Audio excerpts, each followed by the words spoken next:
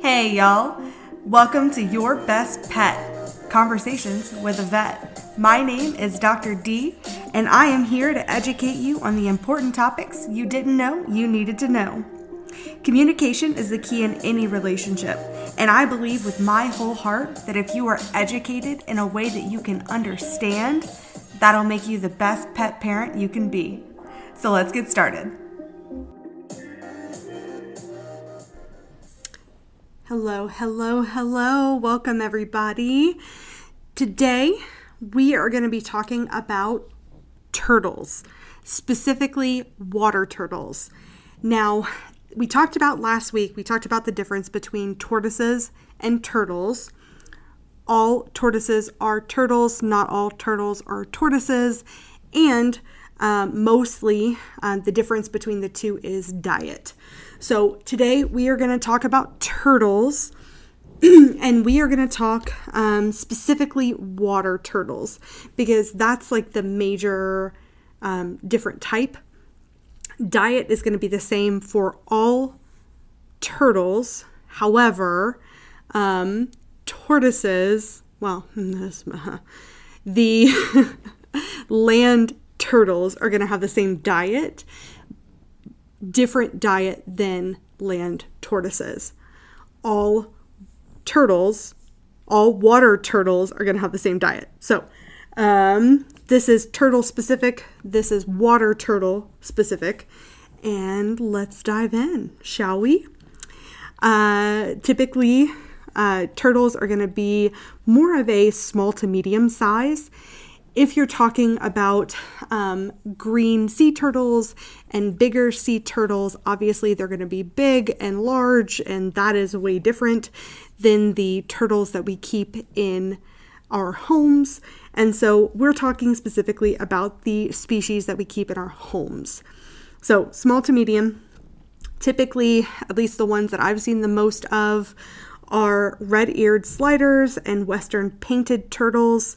Those are going to be your more common ones that you're going to see, whether they're being sold or even in the wild.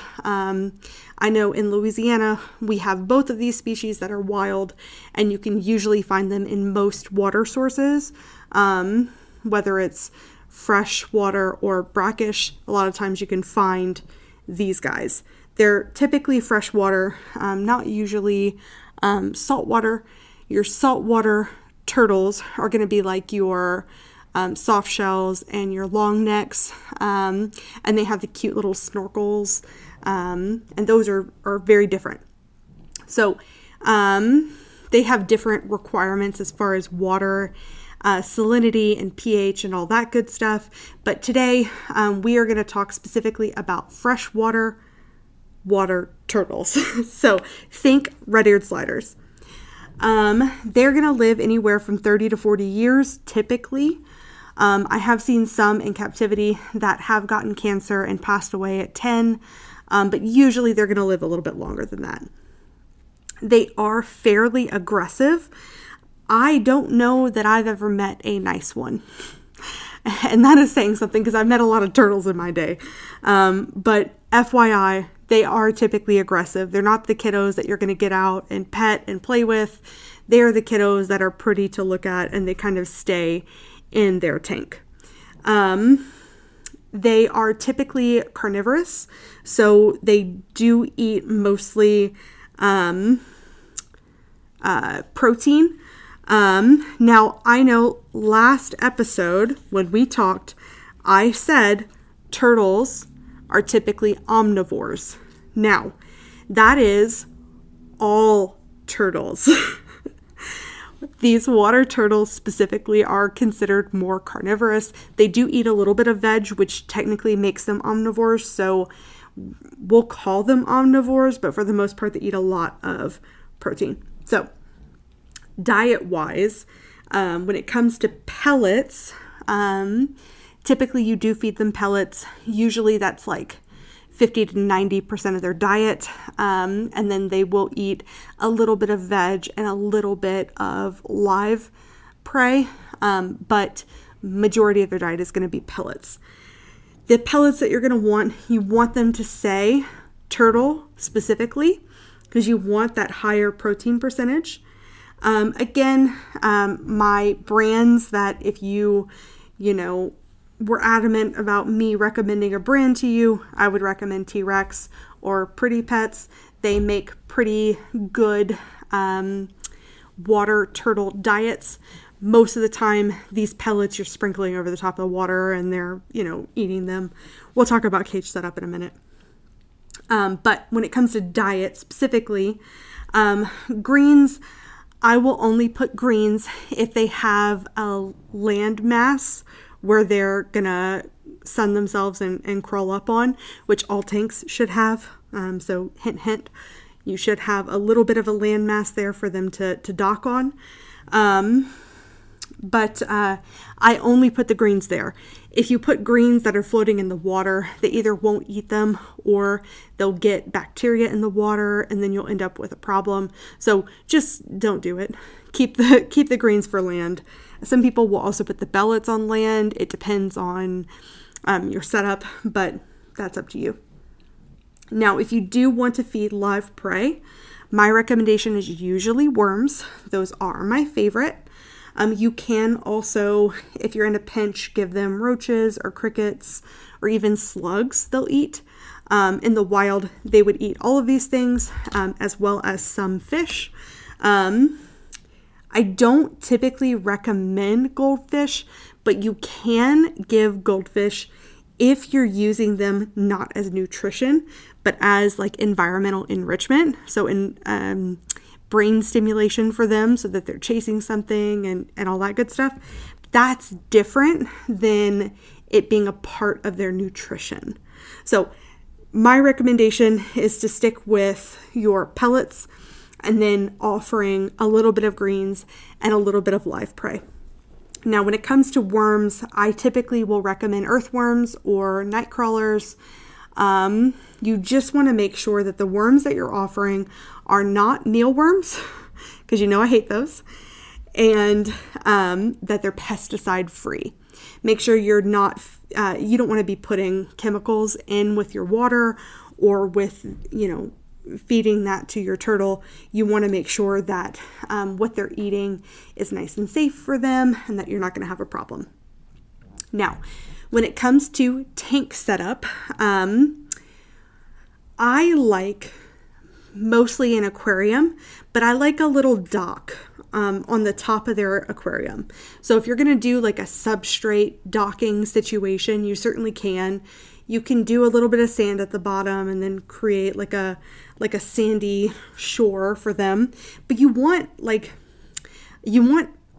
about at least half of their enclosure to be water, and you want at least 20% of their enclosure to be land. So you want something for them to be able to climb up on and dock.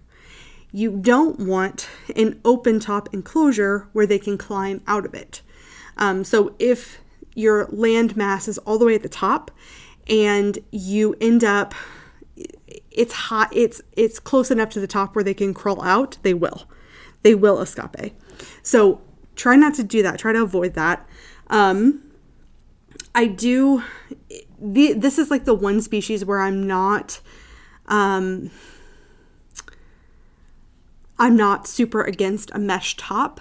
The problem with a mesh top with this species is sometimes you can't heat the enclosure up enough and the water's too cold.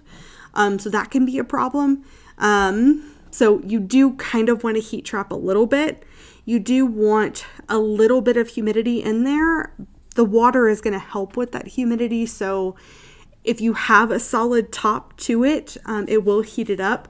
You want to be careful with having a fully solid top because, as we all know, that can be problematic too.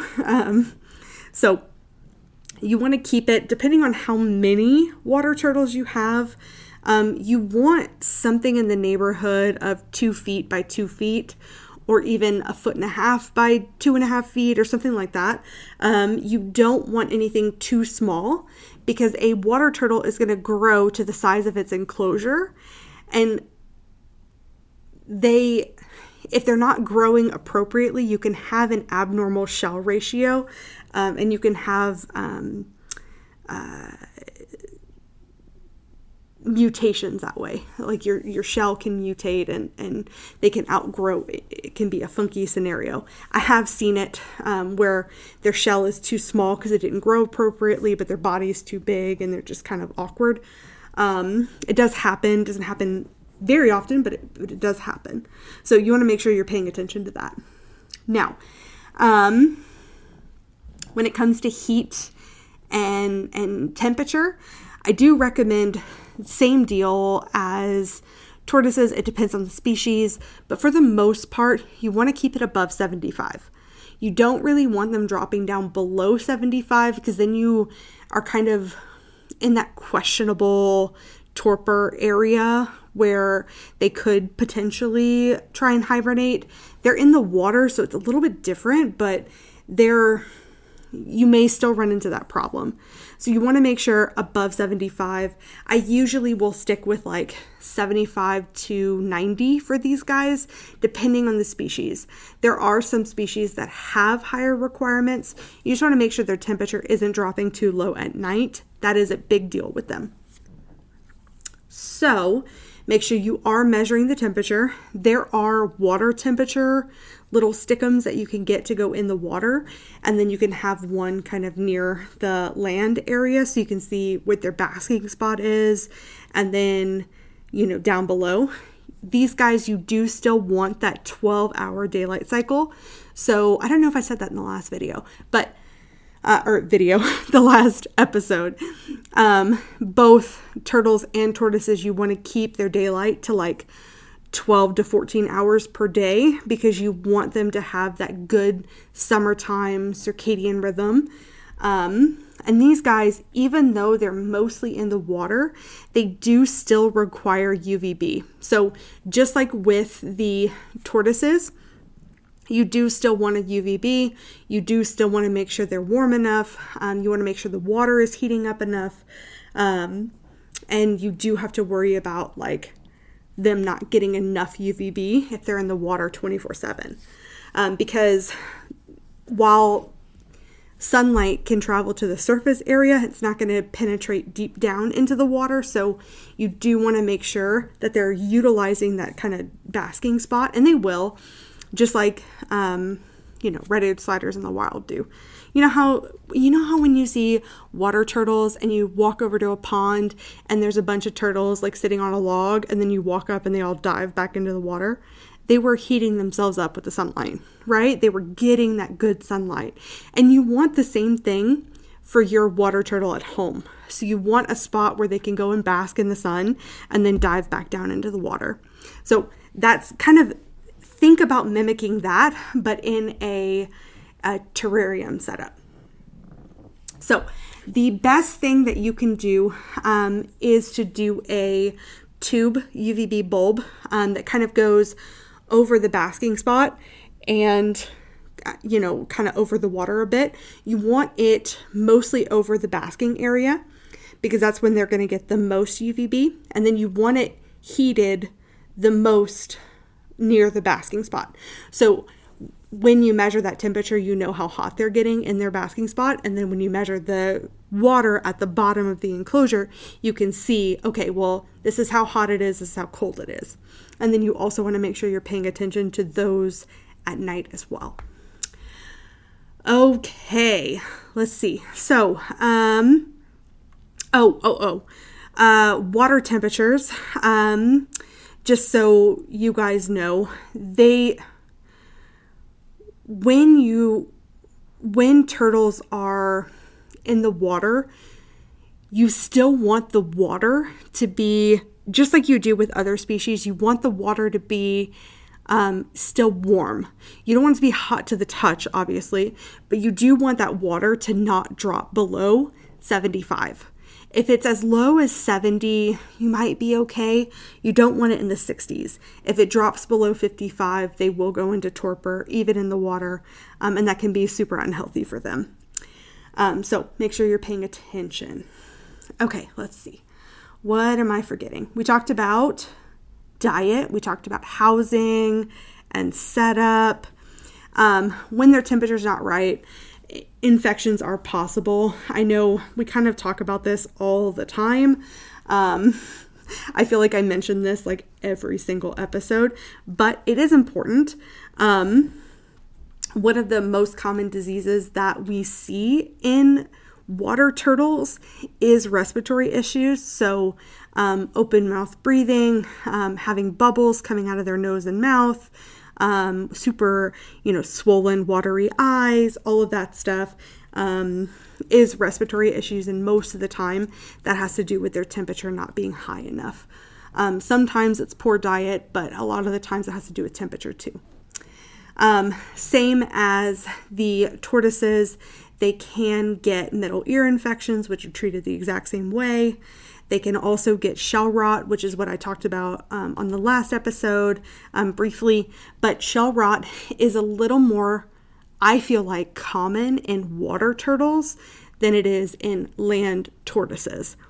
So with water turtles, what we do is we have to dry dock them, which means they're not allowed to go in the water and they have to go in like a separate hospital tank, or they have to be, I usually recommend keeping them in a separate hospital tank just because like it's hard to section off the air and they tend to get past your barriers and stuff and go into the water anyway because they like being in the water. The problem is when they have a shell infection and it's an infection in their bone, if they're keeping it wet and moist and gross, it's never going to get better. So you almost have to dry dock them so that they have the opportunity to get better. And then I typically will do a topical dilute iodine application.